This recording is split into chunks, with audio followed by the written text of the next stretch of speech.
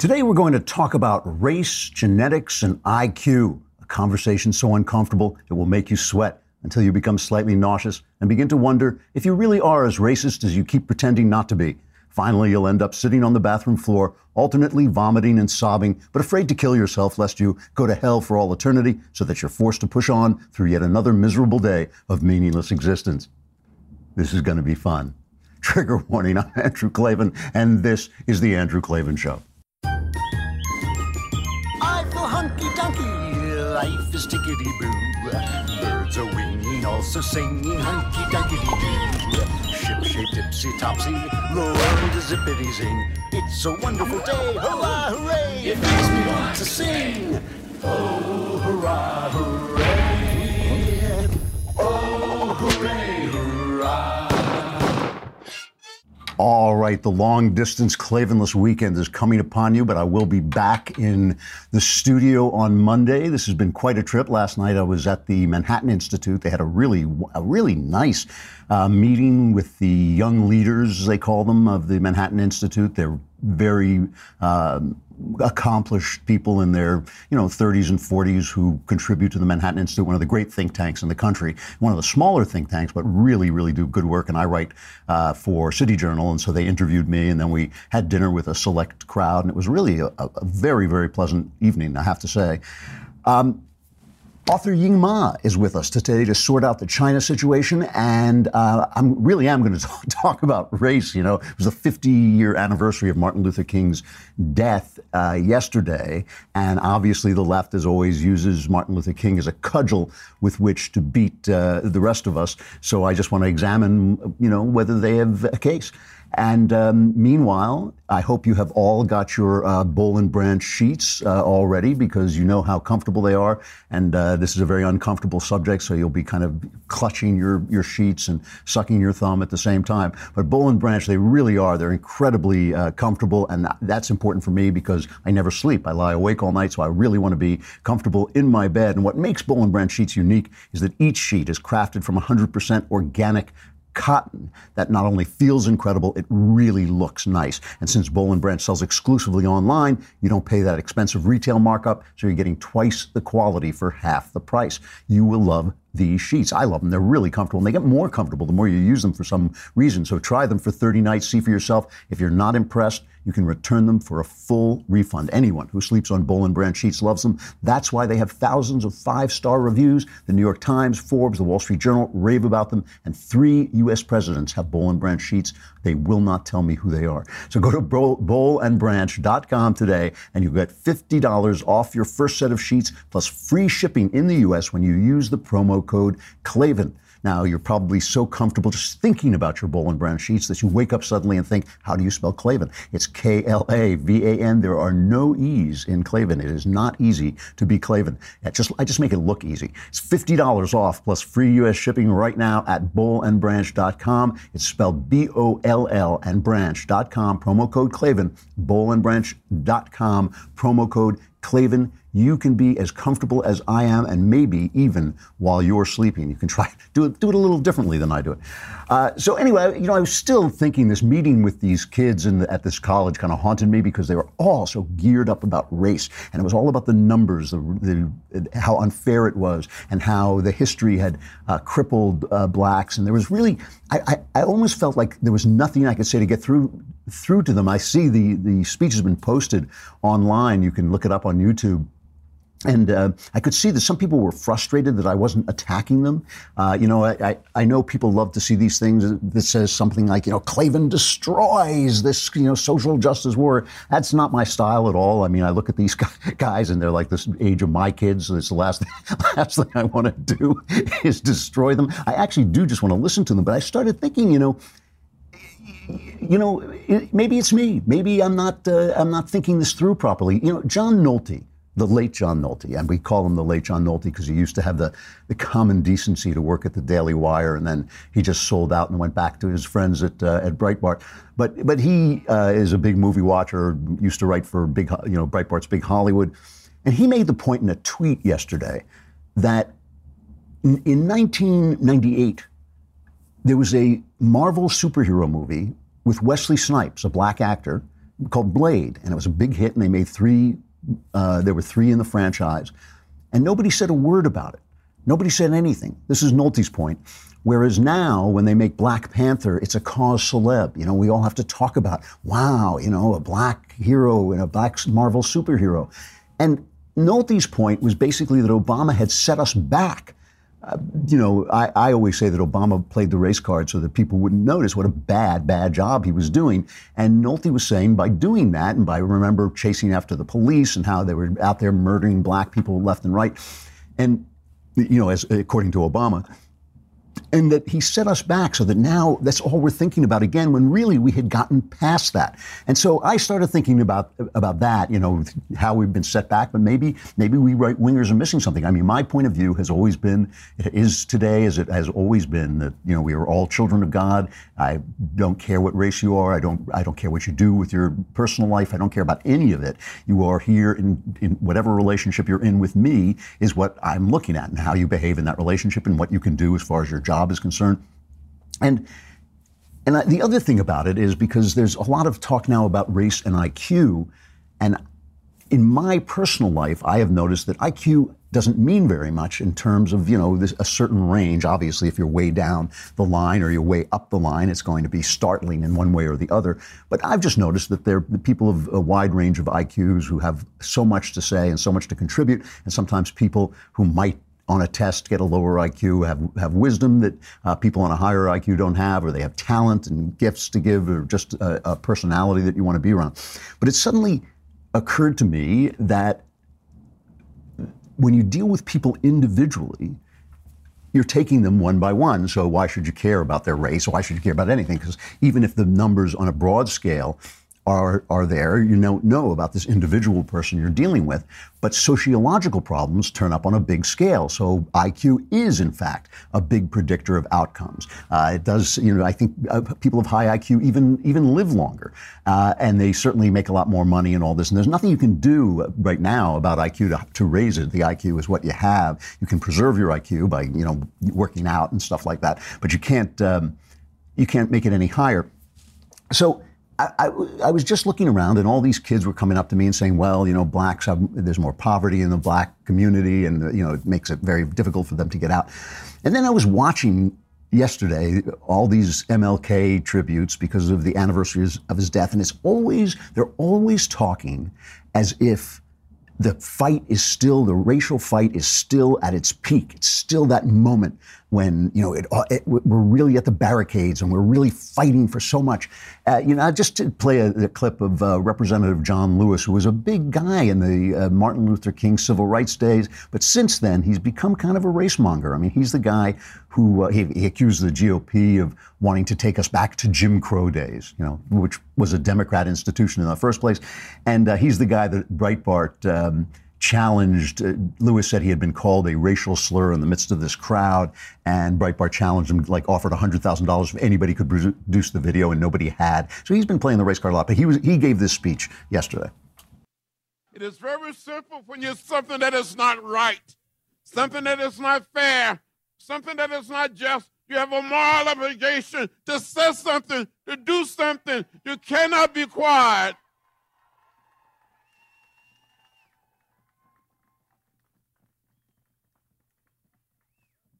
Some of you have heard me say that we have to be on the right side of history. We have to treat people right. We have to love everybody. It doesn't make sense for us to see young people who came to our country when they were babies, the dreamers. That's not right, that's not fair, that's not just, and history will not be kind to us. You know, I mean, I'm sorry, but I just don't see this as the same time when marchers were being set upon by dogs and hit with fire hoses. Plus, the level of these people, you can sort of tell a movement by the level of the people who are in it. And they're talking to guys like Al Sharpton Jr., who's a terrible human being, an anti-Semite guy whose you know, reckless rhetoric has resulted in the deaths of people. He's a tax dodger, an FBI informant. You know, I don't even know why the guy's a thing. Why is he even a thing? But they're interviewing him about this. And of course, he links it all to Trump. So we're still in this terrible, terrible trough of racism in our country because we elected Donald Trump. Here is the wonderful, the lovely and talented Al Sharpton Jr. I think what people really don't understand, for those of us that grew up in the King movement and the generation after King, is that we mark the 50th anniversary with the challenges that we have a president that has made this kind of racial divide and intolerance become vogue again. Because when you look at what Donald Trump is doing around pet questions of people of color, Mexicans, blacks, Muslims, he has reintroduced what Dr. King's life was against. Or is he going to keep playing this kind of racial demagoguery that he's playing to a crowd but dividing a country? It's King Day. I wonder, Mr. President, can you find at least the moral strength to memorialize him and what he stood for? Well, if there's anybody who should know about racial demagoguery, it's it's Al Sharpton Jr. So talking about blinds, or as they now call them, window treatments, is not exactly the most exciting thing you can do, but it really does make a difference. I had in the house that I've just been living in for the last few years, when we moved in, there was just something that always bugged me about the bedroom, and I didn't know what it was. It was just a little shabby. And then we put in new blinds and new window treatments, as they say, and the whole place turned around. It just like changed the entire mood, changed the entire look. So you don't want to take all the time to do it. That's why Blinds.com makes it really easy for you to redesign your room. Not sure what you want or even where to start? With Blinds.com, you get free online design consultation. Just send them pictures of your house and they send back custom recommendations from a professional for what will work with your color scheme, furniture, and specific rooms. And they'll even send you free samples to make sure everything looks as good in person as it does online, and every order gets free shipping. And here's the best part. If you accidentally mismeasure or pick the wrong color, if you mess it up, Blinds.com will remake your blinds for free. They've really made it easy for you, so there's no excuse to leave up those mangled blinds and make your place look like you're living in the wire. For a limited time, get up to 20% off everything at Blinds.com when you use promo code Klavan. And I know what you're thinking. You're thinking, I've been struck blinds.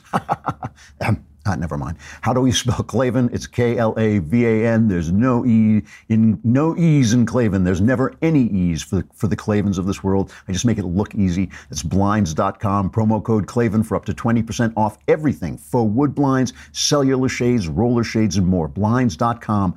Promo code Klavan. Rules and restrictions apply. I hope you can hear that siren in the background. It's the lovely music of New York. Remember Dracula when he heard the wolves said, the children of the night, what the music they make. When you hear a siren in New York, it's, children of New York, what music they make. Anyway, finally, I just want to play one more cut about this, about using Martin Luther King Day to hammer the left, which I really don't think is fair at all, since it was Republicans who were so important in passing the Civil Rights Act. But they start, Chris Matthews had, what's his name, Eddie Glaude, I don't know how to pronounce his name, he's with an African-American think tank, and he starts talking about the fact that Trump is always picking on Obama, who used to be president. You probably don't remember because his legacy is turned to ash and blown away like the dust of yesteryear. But here's Chris Matthews psychoanalyzing, with Eddie Glaude, he's psychoanalyzing the president. Eddie, let me ask you about this refresher course in Obama hatred. What is that about? Is that just playing the race card? I mean, when he goes after Obama, it has nothing to do with the current conversation at all, and starts talking about cheating Obama. Is that just playing the ethnic thing? I mean, sometimes I wonder if that's just what he does to keep that base happy. Your thoughts? I think so, Chris. I think it is in part a part of the kind of race baiting that is in some ways a feature of his invocation of the immigration question. He's appealing to the baser instincts of his base, as it were. It's also a case study for Freud in terms of projection. There's something about his obsession with Obama and what he's constantly projecting onto him that suggests something about his psyche. In some ways, help Trump me. Go on. Unbound, Follow this all the way. What is it? In some ways, it seems to me that the success of Obama, the fact that Obama clowned him, to use a kind of colloquial phrase, clowned him at that, I forget which event it was, where he joked about it. It was the White House press conference. The press dinner, exactly. Made a fool of him, yeah. Yeah, exactly. The success of his administration over the 8 years, the fact that Obama made fun of him or clowned him at the press press club meeting, right, has made him the object of Trump's scorn. Go deeper, Eddie. Go deep, because we've never had a president who blamed his predecessor before. You know, I wanted to bring in some samples of Obama blaming George W. Bush throughout for 8 years of his presidency for the fact that his presidency, unlike what they were telling you on MSNBC, his presidency really was a failure. All the way. It was a real dud. And he blamed George W. Bush, but there were so many of them, I couldn't pick one out. So I just brought Jay Leno making a joke about it. President George Bush has invited President Obama to the opening of his presidential library later this month. President Obama says looking forward to going through the library, see if there's anything else he could blame Bush for. So he's going to be going through all the files, find if there's anything in there. Yeah.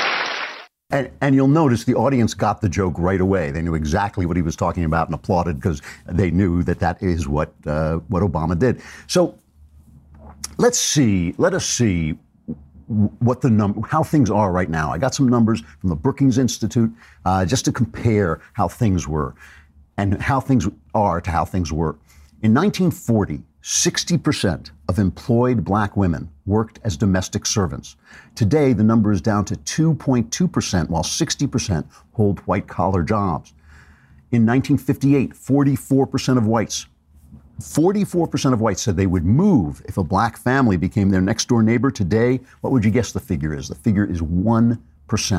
In 1964, the year the Civil Rights Act was passed, only 18% of whites claimed to have a friend who was black. Today, 86% say they do, while 87% of blacks assert they have white friends. More than 40% of African Americans now consider themselves members of the middle class.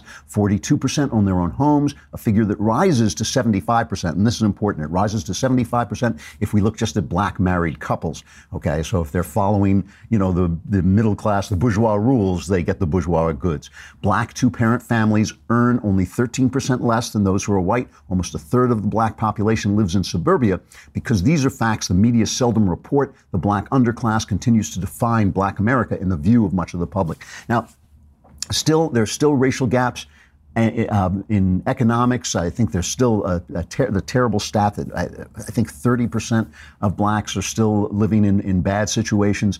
But Jason Riley points out, the columnist he is with the Manhattan Institute and writes for the Wall Street Journal, he says racial gaps were steadily narrowing in the 1940s, 50s, and 60s, but they would expand in the 70s, 80s, and 90s, which suggests that disparities that continue today aren't being driven by racism. Notwithstanding claims to the contrary from liberals and their allies in the media, it also suggests that attitudes toward marriage, education, work, and the rule of law play a much larger role than the left wants to acknowledge. More marches won't address out-of-wedlock childbearing, and more sit-ins won't lower black crime rates or narrow the school achievement gap. And that's what I was saying to these young people. I was saying, there is not one thing that is going to stop a young millennial today in his life from getting the things in his life. He will not miss out on anything because of racism. It's just not going to happen. I mean, to me, now, I have to say, when the left uses racism to mean any untoward feeling you might have, but that's ridiculous. That kind of racism is a subset of tribalism, and we all have that. We all follow our teams. We all like our people better than other people. Those are just feelings that you have. They don't really mean very much. And what racism is it's a philosophy. Racism is a philosophy that there is a moral difference between a quality difference between different races. So, I started to look this up, and I've looked it up before, and I always feel when people go to IQ, they're, like I said, it's racism by other means, that they're talking about genetics. But the fact is, over the last few years, in spite of the fact that there's a great taboo of studying racial differences in genetics, they are discovering racial differences in genetics. Evolution doesn't stop. It affects the brain just like it affects every other organ. I think it's about 50,000 years ago we came out of Africa. Human beings came out of Africa, and they divided into the three great races: the Asian and white and black. And evolution has been working on us ever since. And they are finding, minor differences, and obviously it is fairly well accepted that right now, at least, there is a difference in IQ. But one of the things about this, and again, IQ is a predictor of outcomes, but one of the things about this is if you look over time, in 1971, the average American 17-year-old African-American could read no better than the typical white child who was 6 years younger. The racial gap in math in 1973 was 4.3 years. In science, it was 4.7 years in 1970. By the late 1980s, however, the picture was notably brighter. Black students in their final year of high school were only 2.5 years behind whites in both reading and math and 2.1 years behind on tests of writing skills. But between 1988 and 1994, the racial gap in reading grew. It grew wider, and nobody knows why this happened. This could have been the crack academic, but it also could have been left-wing teachers who stopped teaching facts and started teaching silly, kind of politically correct nonsense that doesn't help people and doesn't expand their mind. Okay, so let's look at some of this, some of the stats about IQ. There's a guy named Nicholas Wade, used to be the science writer at the New York Times. He's been writing about this a lot, and he talks about the fact that there's just no denying that there are racial differences. Here's this clip. The academic community as a whole have come to the view that the best way to fight racism is to deny, quite contrafactually, that it has any biological basis. So this movement started really in the 1950s, when everyone had the Holocaust much on their mind. And people sort of readily accepted that it was best to play down the biological aspects of race, and this meant playing down evolution too. So many social scientists have no use for evolution, even though it is the informing theory of biology. So you have this quite profoundly, I would say, anti-scientific attitude that reigns among academics in the United States and elsewhere. So, in spite of the fact that we are all genetically the same, the problem is deep in the genomes. There are these things called alleles or something, and they are the things that make the difference between us, even though we're genetically so similar. The problem is whether or not. See, we don't know. Like things. Things that are genetic traits can change very, very quickly. You start eating well and suddenly your whole race gets taller in a generation. We don't know yet how embedded these differences are. We don't know how much of them are due to culture and how much of them are scientific. But my question is this. What is the difference? What is the difference? If it is wrong, as I think it is, when a person walks into a room, to take him by the way he looks or the way she looks or whether it's a he or a she. If it is wrong to hire a person that way, which I think it is. If it's wrong not to hire people on the merits. If it's wrong not to support people on the merits of both their personalities and their integrity and their intelligence. If it's wrong to do that, why isn't it wrong to look at large groups of people that way?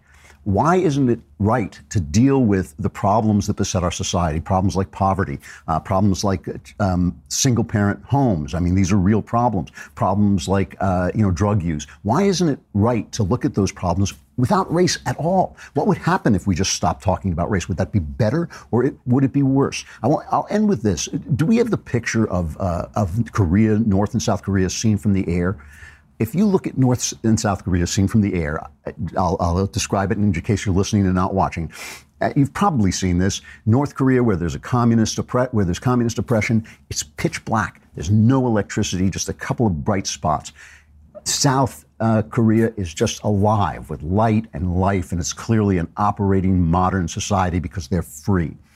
There can't be a whole hell of a lot of difference between the genetics in North and South Korea. So the vast, vast, vast difference that culture makes is dispositive. The vast difference that culture makes changes everything. And if, after correcting for, single-parent homes, after correcting for drug use, after trying to fight the causes of poverty and the entrenchment of poverty with education, with different kinds of education, letting go of your liberal fantasies and teaching what really matters. If after that things are disparate, well, then things are disparate. So what? That is not the problem. If you stop thinking about race, then it won't be a matter of race anymore. It'll simply be a matter of culture. That has to be true. That has to be true. We know it for a fact.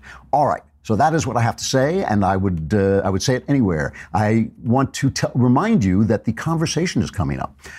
It is coming up April 10th, 5:30 p.m. Eastern, 2:30 p.m. Pacific, and it features the lovely and talented Andrew Klavan. The guy is just incredible. I will answer any question that you. Also lovely, almost as lovely. Alicia Krause will be there asking the questions.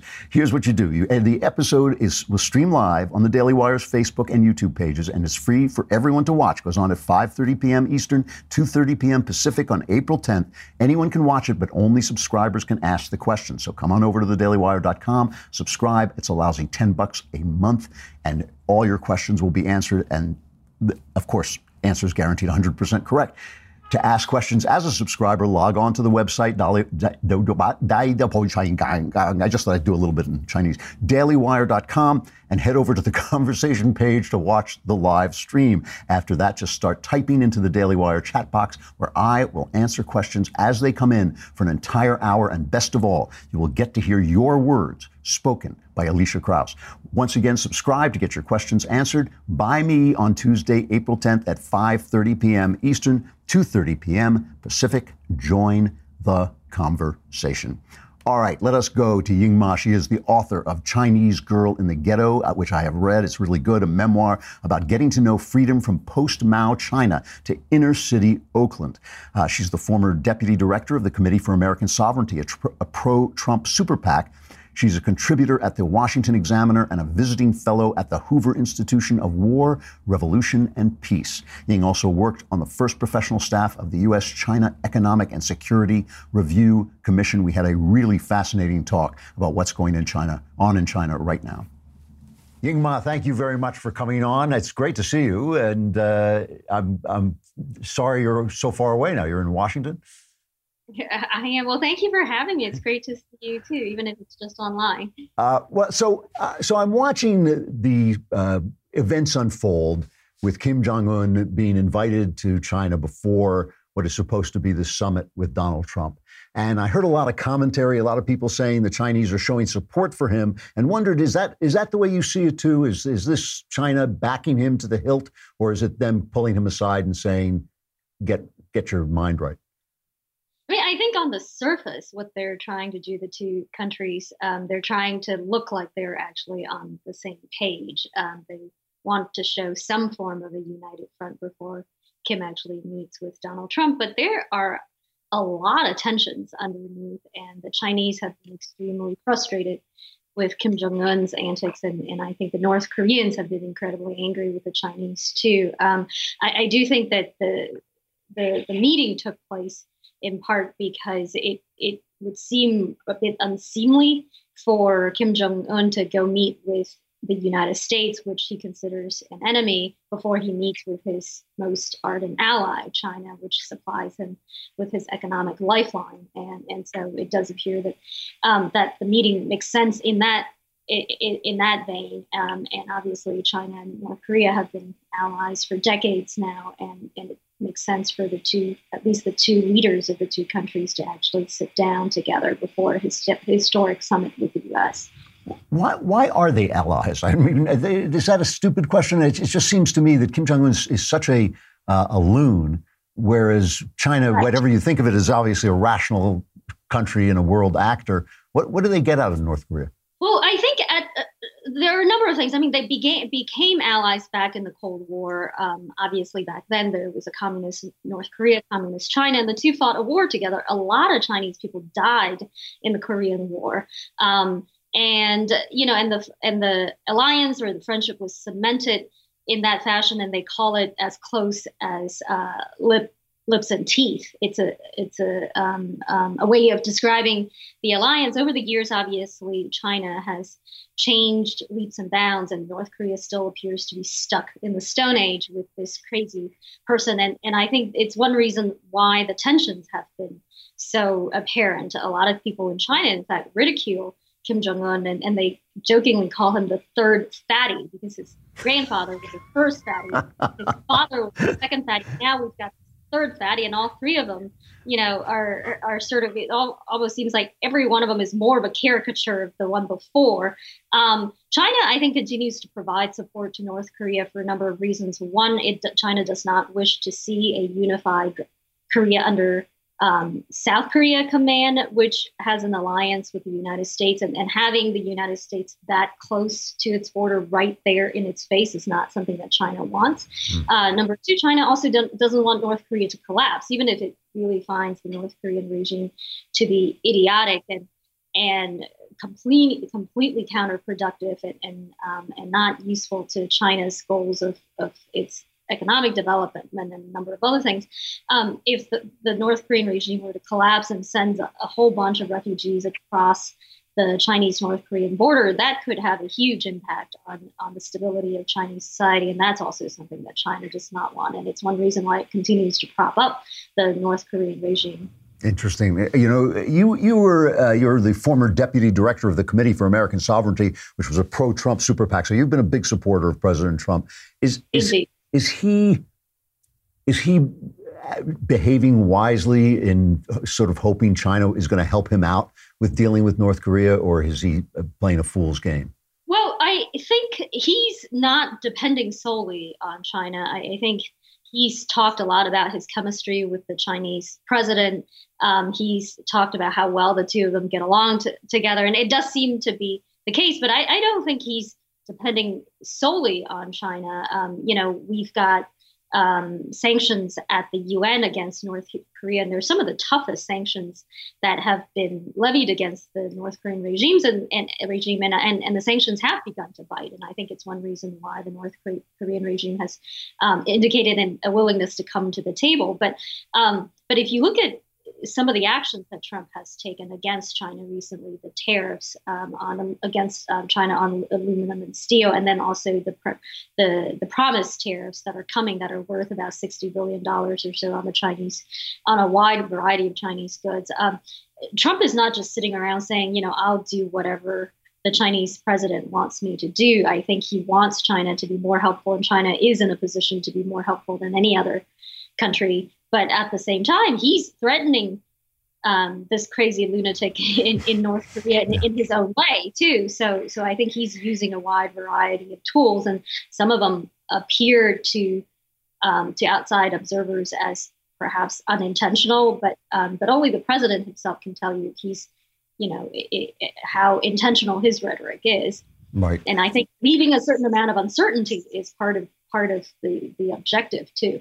How did you feel about the tariffs? I mean, obviously there's people on the right. Most of us are free traders, and tariffs always seem to hurt us as much as they hurt anybody else. What do you feel Trump's up to with that? Is that just a negotiation ploy with China, or is he looking for something specific? So I would separate the steel tariffs, aluminum tariffs that were announced across the board. Although right now we've learned that the president is going to grant exemptions to certain countries like Canada, Australia, and others. I would separate those tariffs from the impending tariffs that will be levied against China on a whole range of products. And those tariffs are supposed to be worth about $50 to $60 billion. On the latter set of tariffs, I actually think they're not a bad idea. I think most of us conservatives are free traders, but many would argue that it's China that has started the trade war, not the United States. That the set of tariffs, the larger set of tariffs that we're talking about, in many ways is a sign of U.S. frustration with decades-long complaints about the Chinese government doing business in a very unfair way. And that kind of unfairness would include everything from stealing our intellectual property. We've got a government report that says every year about $600 billion of worth of intellectual property is stolen from the United States economy. And most of that can be attributed to China. Now, furthermore, China does something that is incredibly galling to U.S. companies, which is that it forces them to transfer technology to China, to Chinese actors, Chinese entities, in exchange for market access. And there's an investigation that took place recently by the government, and the conclusion was that every year about $30 billion is lost to that kind of forced technology transfer. And the set of China's specific tariffs that the president has announced recently is an indication of how frustrated the U.S. government is precisely against that kind of predatory economic activities, and how the Chinese government has not, in fact, reciprocated with Western governments on opening its market space. And in the past, we've taken a lot of actions that are sort of much more focused on negotiations. But I think the president has taken a completely different route, which is to come right out and threaten China with all these tariffs. And what we've seen since then is that even though China has said, well, we're going to levy some tariffs on you too, is that the two countries have actually begun a dialogue about what they can do, particularly what China can do to open up its markets more. And so if the tariffs actually get us to a place where we have wanted to go for a long time but have not been able to go, then I think we can give Donald Trump some amount of credit for doing things in a much more disruptive way and for changing the equation in a way that previous presidents have not been able to do. Now, with the steel and aluminum tariffs, I am not nearly as big a fan of those. I just found those to be generally a headache, and the way they were rolled out to be a bit problematic. But on the China stuff, I actually think that it's not a bad idea at all. It's a good way to try something new. What is, for a while, it seemed like China was actually going to kind of liberalize. And now the president basically seems to have had himself elected for life, which I always feel is a bad sign. That doesn't always give me hope. What are they up to? I mean, is that a movement toward liberalization? Is that over? Are they going to try to run a market economy from an authoritarian regime? Is that the plan? I think they are actually going to try to run an economy that has market characteristics, but is ultimately controlled by the party. And that is something that they are unwilling to let go of. What we're seeing in China is a manifestation of the party being in charge of politics. Here in the US, we've got the government and we've got the two different parties, and we've got various third parties that are far less prominent. But there is a big difference between what the Republican Party does and what the Democratic Party does. In China, there's increasingly no such separation. And in fact, that separation was was much more tenuous to begin with, because the Communist Party in China, invades and pervades every aspect of life, even after China has liberalized its economy and after all these years of sort of having a more open society and whatnot. That what we're seeing under Xi Jinping, and particularly his recent stint of making himself emperor for life or president for life, is that the party is back firmly in control, and particularly under the control of one man. And it is disturbing for a number of reasons, because if you look at the Communist Party in the previous decades, despite its authoritarian rule, it actually had a managed process for peacefully transferring power from one leader to another. And we saw that a few times in recent decades. And now what we're seeing is something kind of very similar to power transition in Russia, which is that there's not going to be a transition. And I think if you want a stable communist authoritarian regime, you could potentially have something very stable under this president. But in the long run, then you get other problems, which is that instead of authoritarian institutions, you get an authoritarian. And I think ultimately in the long run, that's not good for China's reform prospects at all. But it is what it is. This current president is very charismatic, and he's also accumulated a massive amount of power. And that is something that we're going to have to live with for quite some time. What's your take on him as personally? I mean, in terms of his the level of his bent toward oppression of the people? Well, I think he is very effective at amassing power. It's pretty amazing to watch how quickly and how much he's been able to do. He's purged a lot of his opponents, including some very powerful people within the Communist Party, within the government. And that's also one of his problems, which is that because he has gone after so many of these people, and most of the time it was under the guise of an anti-corruption campaign, that if he were just to relinquish power, what would happen to him? Because one of the people who went after it was a very powerful former security chief of the Communist Party, and that guy was retired when Xi Jinping went after him. And in some ways, it broke sort of an unwritten rule about going after these powerful leaders while they're out of office. And so it's a little bit of the same calculus that Putin has to ask himself too, right? There will be plenty of people coming after these authoritarian leaders once they leave office, simply because they've made so many enemies. The current leader, I think, is very keen on making China more powerful, more modern, more rich. All of those things. He is not particularly interested in granting more freedoms in the sense of democratizing or freedom of speech and those things. So I think the authoritarian streak in him is very strong. One of the things that drives me nuts, I'm running out of time, so this has got to be my last question, but one of the things that drives me nuts is the kind of affection that, especially on the left, that they have for this idea of an authoritarian but prosperous country. So you get, obviously, Thomas Friedman is the big one who says, oh, if we could only be China for a day, we could solve all our problems. But I hear it a lot. Do you think their economy is as strong as it seems? I mean, it always seems to me that you can't actually run a free economy without making the people free, but maybe I've got that wrong. I mean, maybe you can do all kinds of things that I don't like. So do you feel that their economy is as strong as people think it is? Is it going to continue to grow under this kind of authoritarian regime? Certainly, the hope of the Chinese government is that they continue to grow. What we do know is that underneath their economic growth, there are a lot of problems lurking. And so, Thomas Friedman, for instance, loves to talk about how quickly China builds its infrastructure. But we all know that during the financial crisis, when China unleashed trillions of dollars into its economy, what it ended up building were a whole bunch of ghost cities that nobody actually lives in. When they built their high-speed rail really quickly, we found out that, in fact, the high-speed rail, certain legs of it were really not built very well, and it ended up leading to a very tragic accident some years ago. There are all kinds of things like that in the Chinese economy.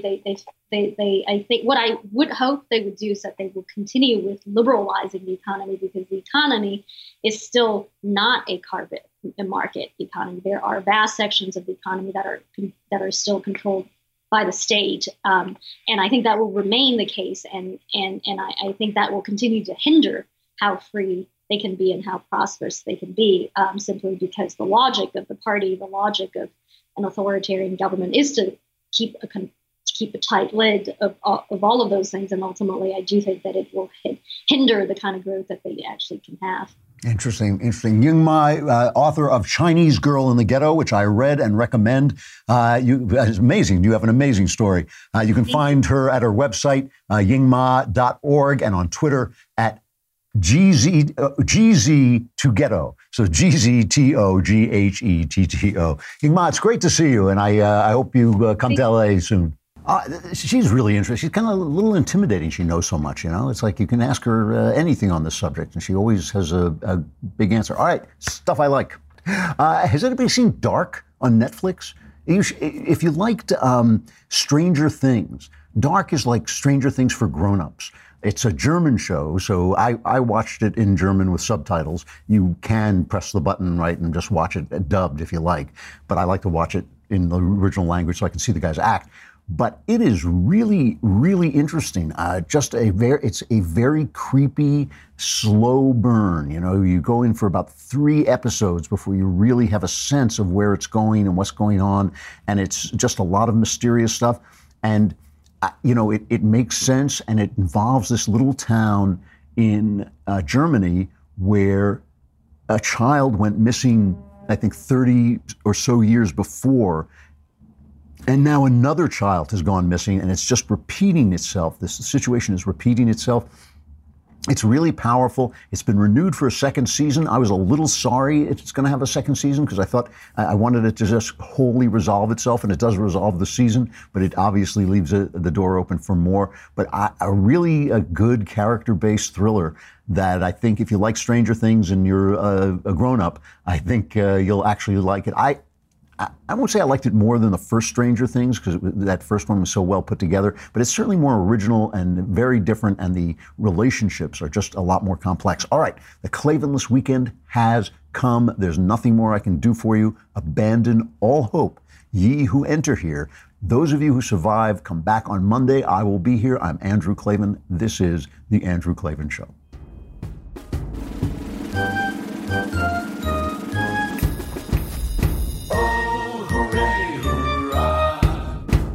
The Andrew Klavan Show is produced by Robert Sterling. Executive producer, Jeremy Boring. Senior producer, Jonathan Hay. Our supervising producer is Mathis Glover. Technical producer, Austin Stevens. Edited by Alex Zingaro. Audio is mixed by Mike Cormina. Hair and makeup is by Jesua Alvera. And our animations are by Cynthia Angulo and Jacob Jackson. The Andrew Klavan Show is a Daily Wire Forward Publishing production. Copyright Forward Publishing 2018.